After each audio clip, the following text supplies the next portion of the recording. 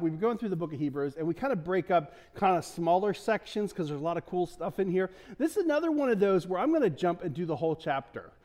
Because there's a lot of cool stuff in there, but my tendency is I can get caught up in some of the details sometimes, and I think this is one that I will get a better picture of what it's about. If now I sound like I'm on. Okay. So did you? I didn't think I was on earlier, but sometimes it's just the monitors and I can't hear myself. Anyway, so we're gonna kind of take a little bit more of a bird's eye view. We're gonna hit the verses, but we're not gonna go into super detail. And we're hitting really this theme again. And I know most of you who, if you haven't been here in a while, or you were thinking when you came to church, man, I hope he explains Melchizedek. Well, you should have come last week. Or maybe you're like, coming here and you're going, man, do we have a high priest anymore? Like, is Jeff a priest? Should I have to wear a collar? I don't know. And so we've been talking about, these big issues that maybe you don't immediately think of, but they really are relevant to our lives. And I'll be honest, I got so stoked about this. I was up in a deer stand Friday night because that's what you should always do during a snowstorm, right? Can I get no amens? I probably should have had some more layers. Let's just say the Holy Spirit was still in me, but the heat was not. I was regretting things, but it was also beautiful. And I started thinking about today's sermon, and I got pretty stoked. So hopefully you will too. But Hebrews chapter 8, we're going to jump in. So here is the main point. We have a high. That's the author of Hebrews writing it, not me. Here's the main point. We have a high priest who sat down in the place of honor beside the throne of the majestic God in heaven. There he ministers in the heavenly tabernacle, the true place of worship that was built by the Lord and not by human hands. And so, high priest. Again, this is maybe for some of you, if you've been in church a while, you hear the high priest thing. Maybe if you read the Bible the first time through, because this is like the season where we make the pledge to read the Bible, and a lot of us have Bibles that Genesis has been read multiple times, but they get newer as you get into the Bible because maybe you fell off at some point. But if you read through the Old Testament, you read there's a tabernacle, there's a temple, there's all kinds of things, and it's cool stuff. And we talk about it sometimes because in Jesus' day there is a version of the temple there. But most of us, we're not thinking about that maybe. But there's this idea that there's this high priest, the one who mediates the presence between God and people, and we have Jesus as the great high priest. And that's sort of been the theme for the last couple of weeks. Even back in Hebrews chapter 4, I keep going back to this verse because I really think this is such an important verse and concept, even though maybe at first glance you're like, oh boy, lots about a temple. Hebrews chapter 4, starting verse 14 says this. And we went over it last week and probably the week before, I don't know. So then, since we have a great high priest who has entered heaven, Jesus the Son of God, let us hold firmly to what we believe. This high priest of ours understands our weaknesses, for he faced all the same testings we do, yet did not sin. So let us come boldly to the throne of our gracious God. There we will receive mercy and find grace to help us when we need it most. And so Jesus understands our weaknesses.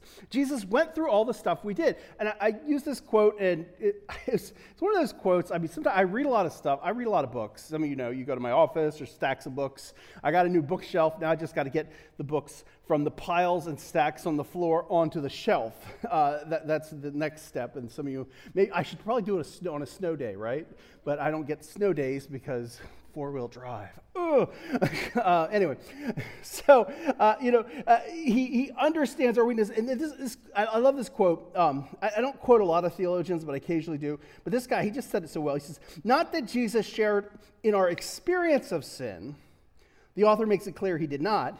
But he did share in our experience of being tempted, a difficult aspect of life that all too often leads to sin.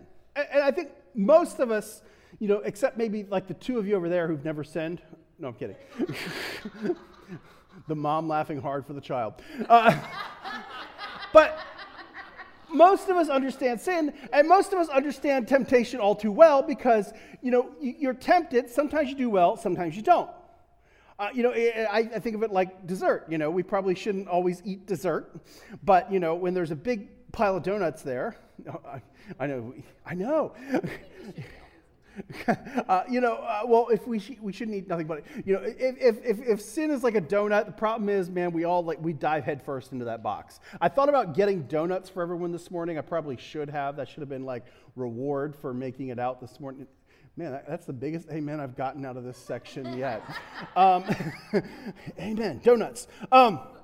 But he understands our weakness, but he didn't go for it. And there's so many things in our life, if sin is like a baited hook, man, we go after it, right?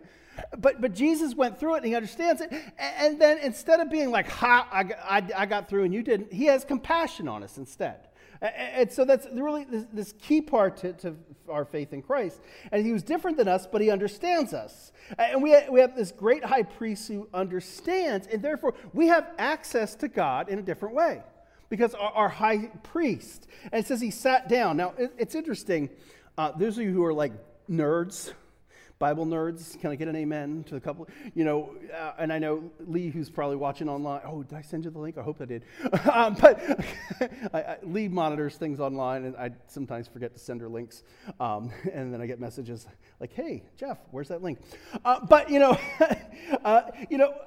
If you have like a study Bible and it's got pictures of everything, like the tabernacles and temples, and you kind of you get an idea for where things are and everything. If you look at the temple, you know what's not kind of there?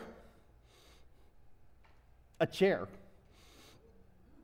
Like the priest doesn't like just chill in there like it's his living room, like he's sitting in there hanging out. He goes in, does a job, but I like it, and maybe I'm making too much out of this, but Jesus sits down. He's done. The work's done. And he's seated at the right hand of the Father. What that means is he's seated in his rightful place of authority.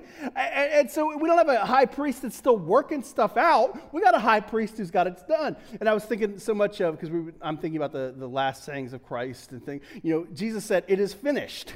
When he's on the cross, and it's finished. And so we have the high priest there. He's chilling with God. He's taking his rightful place. It says he ministers in the heavenly tabernacle. Now, earthly tabernacle. Now, there was the tabernacle, and some of you, I got to briefly hit this so you don't get lost. Tabernacle was sort of the portable temple. It was like the RV version. They could, or tenting version. They could throw it all up. And they worship God, and the Israelites, because they were in the desert, and Moses didn't stop and ask for directions, so they spent a really long time there. That's a joke. You can laugh. At least give me a courtesy laugh. It wasn't that funny, but throw me a bone here. Throw me a bone. I'm preaching after shoveling a lot of snow. And I'm thankful, though, for those who got to shovel here before we got, and my kids are thankful, too, because, well, I just make them shovel a lot of snow. Anyway, so the earthly tabernacle was sort of this portable temple, if you will. And then when they move into, they get into the promised land, they eventually build a real one. Not right away, but eventually they do. And then that gets destroyed, all kinds of stuff. But they have this earthly one. The earthly one is sort of the temporary place. And, it's sort of like a picture of the real. It's not the real one, but there's ultimately this eternal, this real, this heavenly tabernacle. But there's sort of the earthly one is sort of a picture of it. But ultimately, there's this one in heaven where we worship God. And I picture it like a snow fort because there's lots of snow. You build a snow fort. It's not like really a real fort, right? But it's representative of a real fort. And it does the job for what it's got to do. Or like the play kitchen or workbench, depending on, I'm not trying to be gender specific, but, we had like the little kitchen and the kids would play with it. And they, some of you teach kids like, and then like someone gave us like the like tool bench and everything. That was so much fun, I remember our kids like would want to like get into the door. I think it was Josh. He comes up with a chainsaw. He's like wanting to get in the door. He's like, a little toy chainsaw. So cute. Don't worry, I didn't give him a real chainsaw till he was 5. I'm responsible. Actually, I think he was like 4 or 5 running a hydraulic log splitter. I don't know if I'm a good parent or a bad parent for that, but I did get a lot of work done with his help, so I appreciate that. And he's still running a splitter today. Few less fingers, but hey, no. But it's and so there's this the earthly tabernacle is sort of this picture of what it is in heaven. And so it says, every high priest is required to offer gifts and sacrifices. Our high priest must make an offering too. If he were here on earth, he would not even be a priest, since there are already priests who offer gifts required by law. They serve in a system of worship that is only a copy, a shadow of the real one in heaven. Kind of think of that shadow thing for a moment. Don't think, Plato and everything. Those of you who are thinking Greek philosophy, not that kind. But for when that's a nerdy discussion that I'd love to have with people that nobody wants. They serve in a system of worship that is only a copy, a shadow of the real one in heaven. For when Moses was getting ready to build the tabernacle, God gave him this warning: be sure that you make everything according to the pattern I've shown you here on the mountain. And so the high priest offers sacrifices, and ultimately Jesus is the perfect sacrifice. And I've said this before, but when I read through the Old Testament the first time, the Hebrew Bible, I'm going, should I have to slaughter sheep? I'm memorizing how to do it. I'm memorizing how to carry arks and all kinds of stuff. I'm like, I don't know why we don't have an ark anymore. I hadn't, paid enough attention in Raiders of the Lost Ark. No, I didn't know the history yet. And so Jesus is now, he's the perfect sacrifice. So no more sacrifices are needed. It's only a copy, a shadow of the real one in heaven. And I was thinking of how to explain this, and I was thinking about, you ever get advertised something, and then you buy it, and it's not quite what it looked like online? I mean, like any fast food meal, like you see the picture, you're like, oh man, that Big Mac is like ginormous, and you like can't wait, and you order 10 of them. Okay, that's just me. But, you get it, nah, not so much. Or you order something online because it's like the picture looks so good, and it's always like 90% off. Yeah, 90% off the quality, because then you get it and it's like, or, shady items you buy on the street. Anyone? No. Yeah, this watch was $1. No, I'm kidding.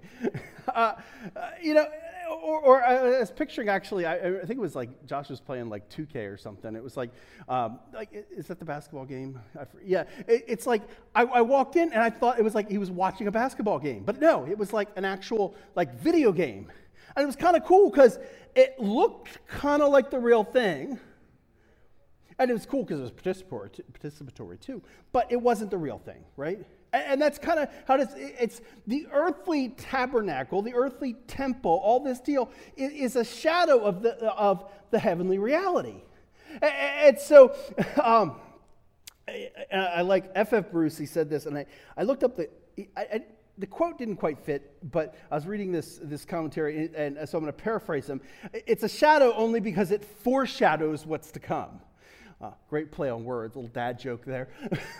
And so ultimately, everything in the Old Testament, the Hebrew Bible, all the sacrificial system, everything ultimately is pointing us to Jesus. And so now we're at this moment in history when they're writing this letter that it's just kind of happened recently. And they're pointing everyone to, hey, it's no longer just this shadow reality of stuff, but here's the real deal. We have Jesus, and they're excited. It should be. Verse 6 says this, but now Jesus, our high priest, has been given a ministry that is far superior to the old priesthood, for he's the one who mediates for us a far better covenant with God based on better promises. It's superior. No more of the old stuff, the old priesthood. It's not needed because Jesus is here. And I was thinking of that. Now, some of you are old enough to remember other forms of media. Anyone remember records? Anyone have records growing up? Okay. Anyone 8 tracks? Oh, man, that seemed like such a cool thing. Some of you were too youngins. Some of you cassettes. Remember cassettes? Okay. And then it's like CDs came out. Anyone remember CDs? You notice I said remember CDs? Because now it's funny because I've told you before, Josh, he likes to get a movie on a DVD because it's nostalgic, like the old days. For those of you over 40, let that sink in for a second. Something that, like a DVD is nostalgic, like the old days. And think about it, because everything's streaming now. And I don't know what's next. Matrix, they plug us in and we just get the movie. I don't know what's going on. But there's a superior thing now. And so we might look at the old media and look back at it. We like the sound of vinyl now, and so we're bringing it back, and we're hipster, and we got record players and all kinds of stuff. That's also awesome. I have a friend who collects it, and I'm in a thrift store, and I'm like, hey, I see the Iron Maiden in vinyl. Some of you are like excited. You want me to buy you that? Anyway, you guys know I'm a metalhead at heart, but it's kind of cool. But we don't have to do sacrifices now. There's no burning incense. We don't have essential oils everywhere in church, although some of you are into that.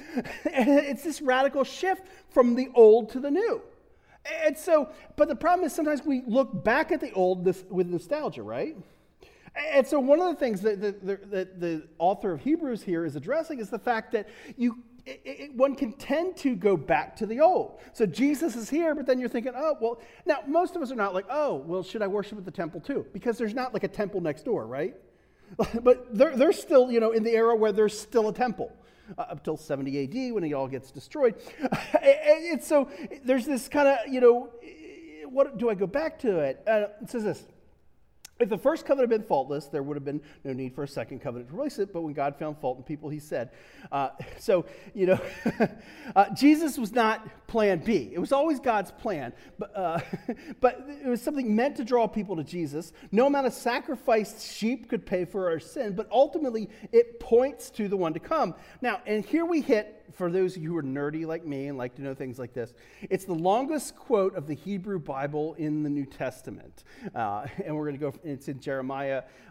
Denise and I spent a lot of time talking about Jeremiah recently, and we did the other day because I was working on this, and lots of fun stuff. I know he was not a bullfrog, he was a prophet. If you're thinking the bullfrog, we need to go back to Bible 101. But Jeremiah, not a bullfrog, he was a prophet. It says this, this quote, it says, "The day is coming, says the Lord, when I will make a new covenant with the people of Israel and Judah. This covenant will not be like the one I made with their ancestors when I took them by the hand and led them out of the land of Egypt. They did not remain faithful to my covenant, so I turned my back on them, says the Lord." And if you read the book of Exodus, basically God brings the people out of Egypt. And he makes a covenant, a promise, and there was like requirements, like you do this and I'll do this. Like I'll bring you into the land, but you have to be faithful. And if you know the story, this is kind of a common story. And as some of us studied the book of Judges a while back. Gosh, that's been a few years now. But if you read, like the book of Judges, I think is a great example of that, because I remember having read through the first couple of books of the Bible, and I get to Judges, and it's they're like, hey, make sure you tell your kids about this. And then the Judges is this story of, hey, people live for God, and then until they didn't. And this whole new generation grows up, doesn't really know God, what he did. They kind of get influenced by the people around him. They sin, and then they get taken over. And then God raises up a judge who's like, hey, we need to worship God. And then everyone kind of comes back. And guess what happens after everyone rallies around? They're like, yeah, we're back with God. And guess what happens?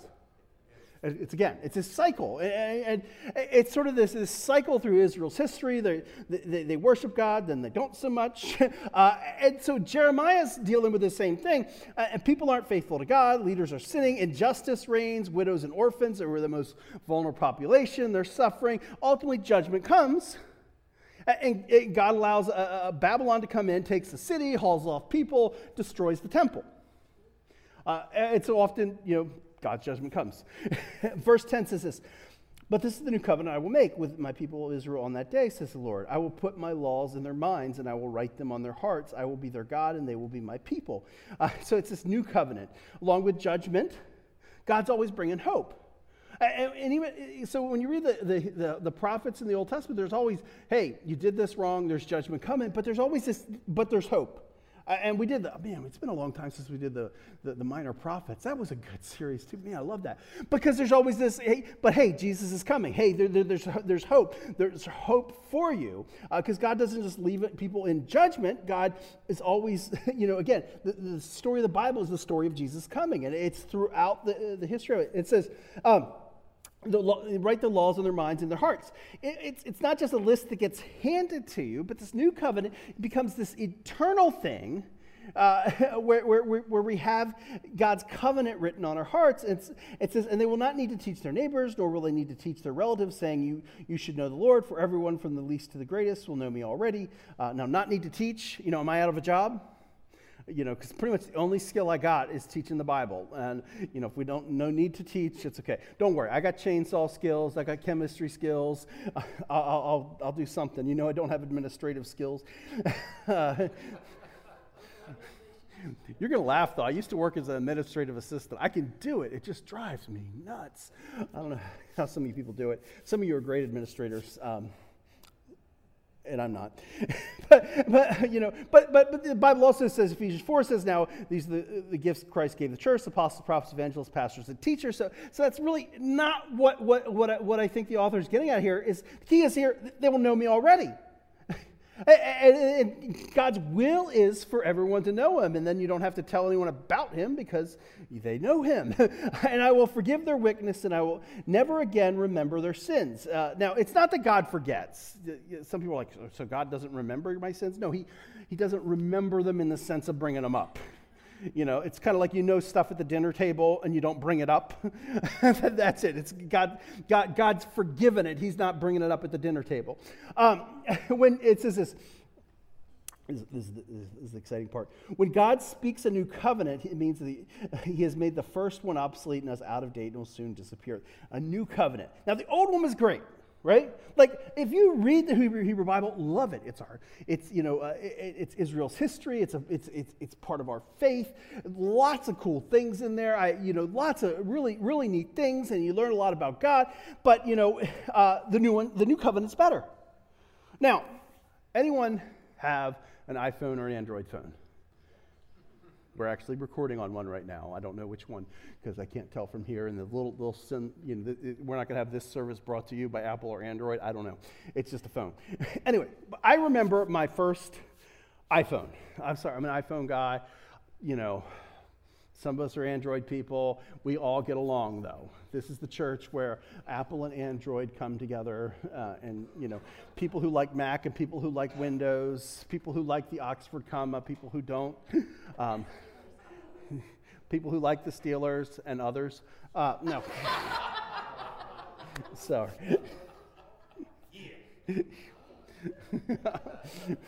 Got some Pittsburgh in the house.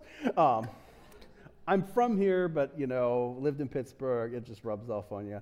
Anyway, but I remember getting my first iPhone. I did not get the first one that came out. I just couldn't justify it. But it got to the point where it was hard because I'm on the go, and I was trying to negotiate real estate stuff and different things. I was like, I just got to finally get an iPhone. So I got I think it was the 4S or something. Some of you are smiling nostalgically because and I'll tell you, when I got that thing, it was amazing. You know what I mean? It was I thought it was. But if your first smartphone, you're like, oh my gosh, it does all this cool stuff. I still remember flip phones, although sometimes I want to go back to a flip phone. And I remember, it was awesome. And you know what? I don't know if I still have it. It might still be in a drawer somewhere. But here's the thing. I don't use that 4S anymore, right? Actually, I have an XR in case you care. Some of you are nerdy, but because eventually, it got replaced. It doesn't mean that the iPhone 4 or 4S was great, but the new is better. Now, there can be some times where you think the models are a regression. But generally, it's not. The new one's kind of a better deal. It does more things. It has more memory. It always has a better camera. They're always trying to sell me a phone with a better camera. That's not really the selling point for me. I just want a phone that works and gets my email and all that stuff. But here's the thing. The new is better. And most of us would not be like, oh, well, I've got this new phone, but I'm going to go start using my old one again, right? You only have that old one in the drawer for when you break or lose your other one. Can I get a note? Okay, just a couple of us.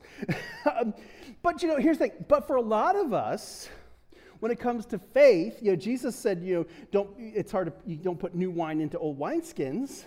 Sometimes we can kind of turn back to the old things that really didn't serve us the best. Now, and in this letter, they're talking about kind of turning back to Judaism, even though they're following Jesus. They're wrestling with some of that stuff.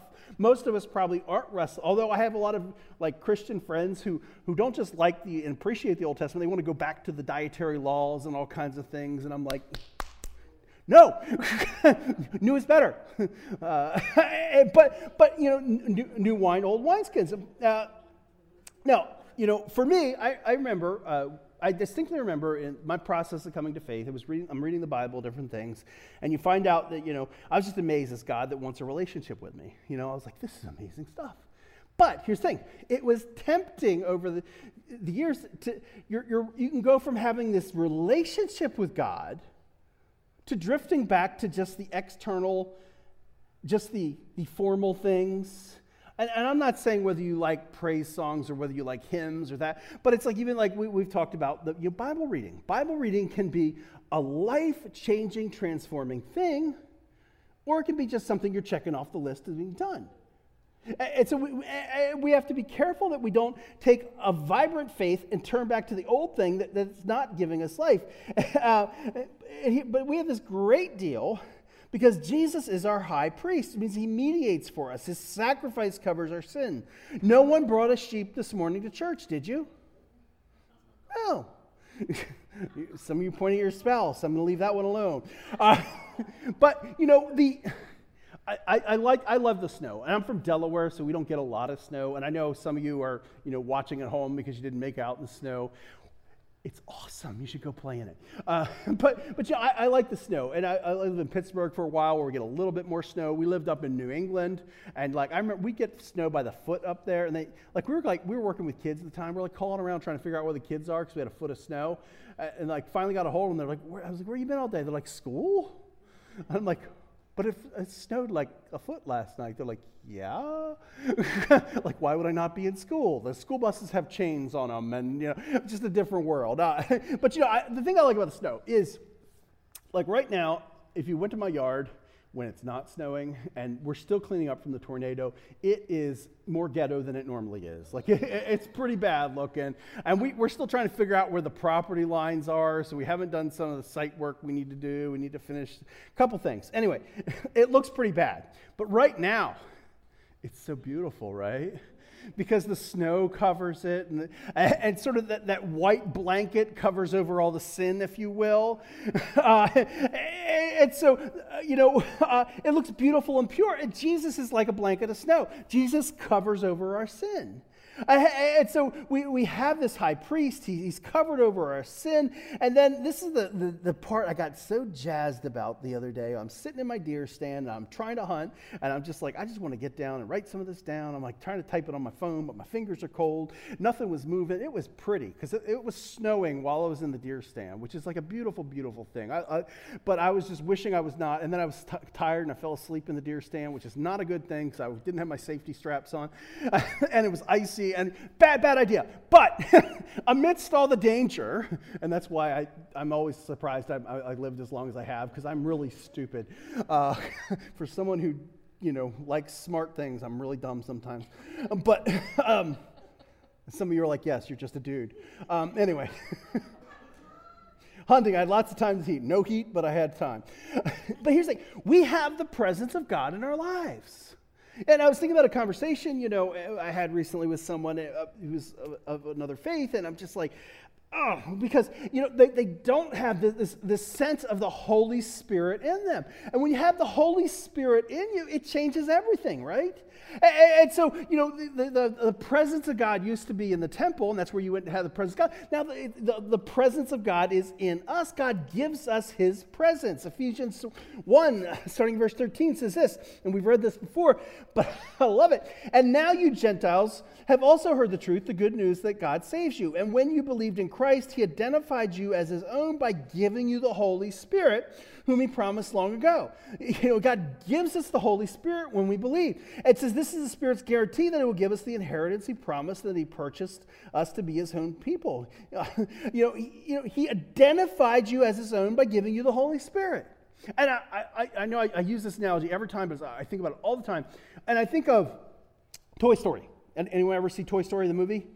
It's, Pixar's greatest film, perhaps, Anyway, I love all the Toy Stories. You can tell how old my kids are by which of the, Pixar movies, are most in my mind. But we watched that, I think, a bazillion times. And I love it. There's this, scene and Andy writes his name on the bottom of Buzz's foot. That's so powerful. Why? And why do you write it on there? Because it's his toy, right? It's his. And that's what the Holy Spirit does to us. The Holy Spirit, inscribes, his name on us. He identified us as his own. And so, in 2 Corinthians chapter 1 says this, verse 21. It is God who enables us along with you to stand firm for Christ. He has commissioned us and he has identified us as his own by placing the Holy Spirit in our hearts as the first installment that guarantees everything he has promised. It's the first installment. The Holy Spirit is like a down payment. Some of you are in the real estate market. You're buying houses. Some of you are selling houses. But it's the down payment. Well, the cars are expensive now. Man, Calvin posted that one for like $160,000. Man, I've owned houses that didn't cost that. But not that I'm saying, Calvin just posted one he saw anyway. But you can go check out Calvin's post if you want later. But you put a down payment on something. It's the first installment, and it's sort of a guarantee, a promise that you're going to buy the house in the future. And I always think of like the samples at the ice cream store. That's because it's a sample, it's a taste. But some of you, I guess if you're real cheap, you just go get go to 41 flavors, get 41 tastes, and you're done.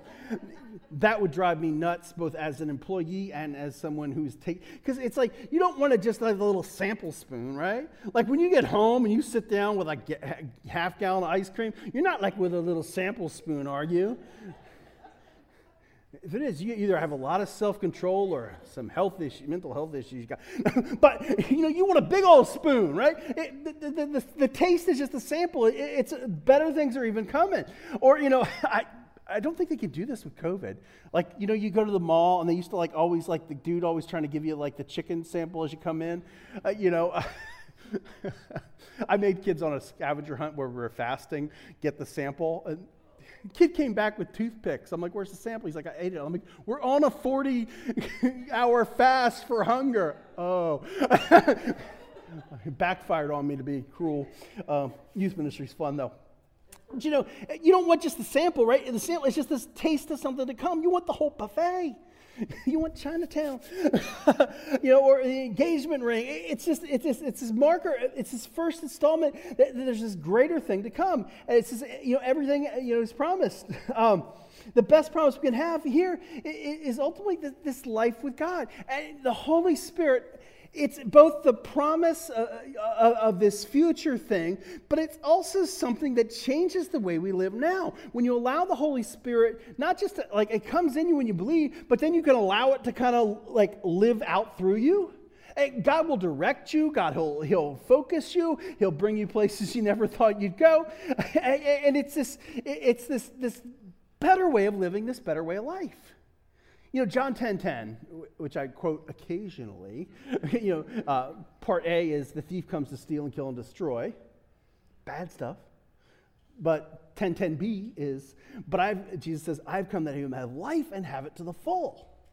And there's this is full life. And so much of that comes by, one, when we accept Christ and we believe who he is and we commit our lives to following him. But that's when the Holy Spirit comes into us and you can live this different life now. You can live a better life now. It's this better way to live if we allow the Holy Spirit then to direct our lives. We just finished, or today we'll finish, for some of us, the 28-day challenge. Now, Will told me I should have done it in February because there's 28 days, but, if you don't like organized Bible challenges, try me. Anyway, here's the thing. Some of you have no idea what we're talking. Basically, we just said, hey, kind of starting off the new year, let's just try to read Scripture every day. And so, Gospel's usually a good place to land. I was struggling between whether to do Matthew or Leviticus. No. I put it up to a vote, and you voted for Leviticus, but no. But the 28-day challenge, just basically reading a chapter a day. And for some people, it's just, maybe you start off reading the Bible, it doesn't work out. Or you start off and then you kind of like taper off. But the idea that we had a Facebook group to kind of encourage people to read, and people posted questions. I'm probably going to make it into a series or a Bible study or something, but because you guys had some good questions. Some of them I've answered before, but no. Here's the thing. It's not meant to be a guilt trip, like, oh, I didn't make it through the 28 days, because don't raise your hand. Who here didn't make the 28 days? You're like, oh, yeah. I'm like on chapter 23. Everyone else is on 28. I know I messed up somewhere. Or I finished 4 days early, and I don't think I... Anyway, it's not meant to be it's not meant to be a guilt trip. It's not to be about like legalism, like, oh, if you don't read the Bible, you're somehow not going to heaven. But it's a step of faithfulness that can be life-changing. When you read the scripture, there's something about it that focuses us on God more than ourselves. And for some of you, it may not be reading the scripture. Some of you might be listening to it. It's not like reading is magical. I do like reading, don't get me wrong. But, for some of us, listening to a chapter a day, listening to a whole book a day if you can. When I drive, sometimes I just turn on scripture and listen to it because you hear things differently. But scripture focuses on God, so I encourage you to keep reading or listening to scriptures. Don't end at 28 days. It's not like, okay, we're done now. Because it's something that gives us this different way, this power for living. Now, yesterday morning, I decided, because I hadn't charged my phone the night before. Usually I leave it on the charger at night. I just went to bed and got up in the morning. I kind of knew I didn't have to get up really early, so I slept into like 6:10. Those of your old men will get it. It's just some of you not, maybe. I'm at the point now where sleeping in is like 6 a.m. Like I slept in until 6. It's a horrible thing. I used to go to sleep till noon. Man, remember those days? Anyone? No. Good days. Anyway, so my phone was kind of near the end there, so I plugged it in because I knew we were going to go out and like shovel snow and wanted to make sure, So after a couple hours, I picked it up. It was like, and I looked at it, and it was actually lower than it was when I plugged it in. So what you start like thinking, well, what's wrong? It's like you're looking at it, and I'm like, oh, it's plugged in, and the cord, maybe the cord's wrong. Then I look over, and I never plugged the cord into the wall thingy. I don't know what those things are called. Anyone ever do this too? Yeah. So it was plugged in, but it wasn't plugged into the source. And so it really, after an hour and a half or more, it was lower than before. Because here's the thing: we need to stay plugged into the source.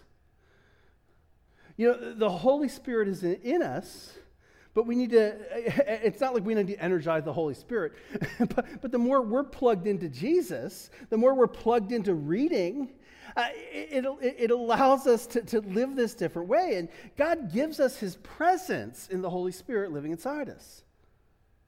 Some of you think about that for a second. But here's the thing.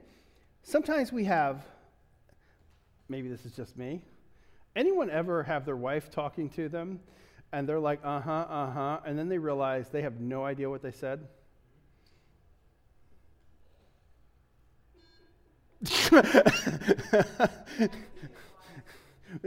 Or what happens to the wives too?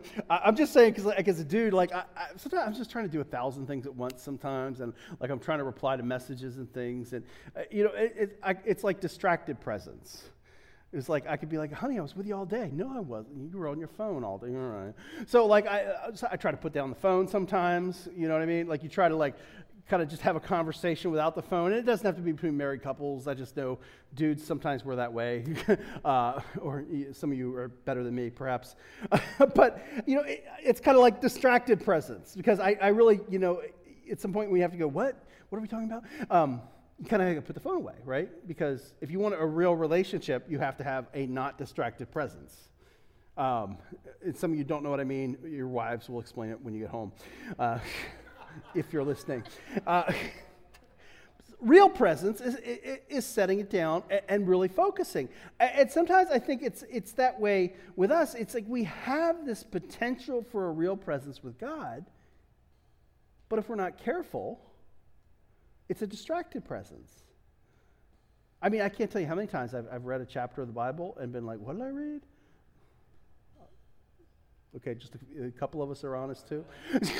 Because it's like you're thinking about other things, right? And so I've learned things like, okay, if I can't tell you what I just read, I probably need to refocus, read it again.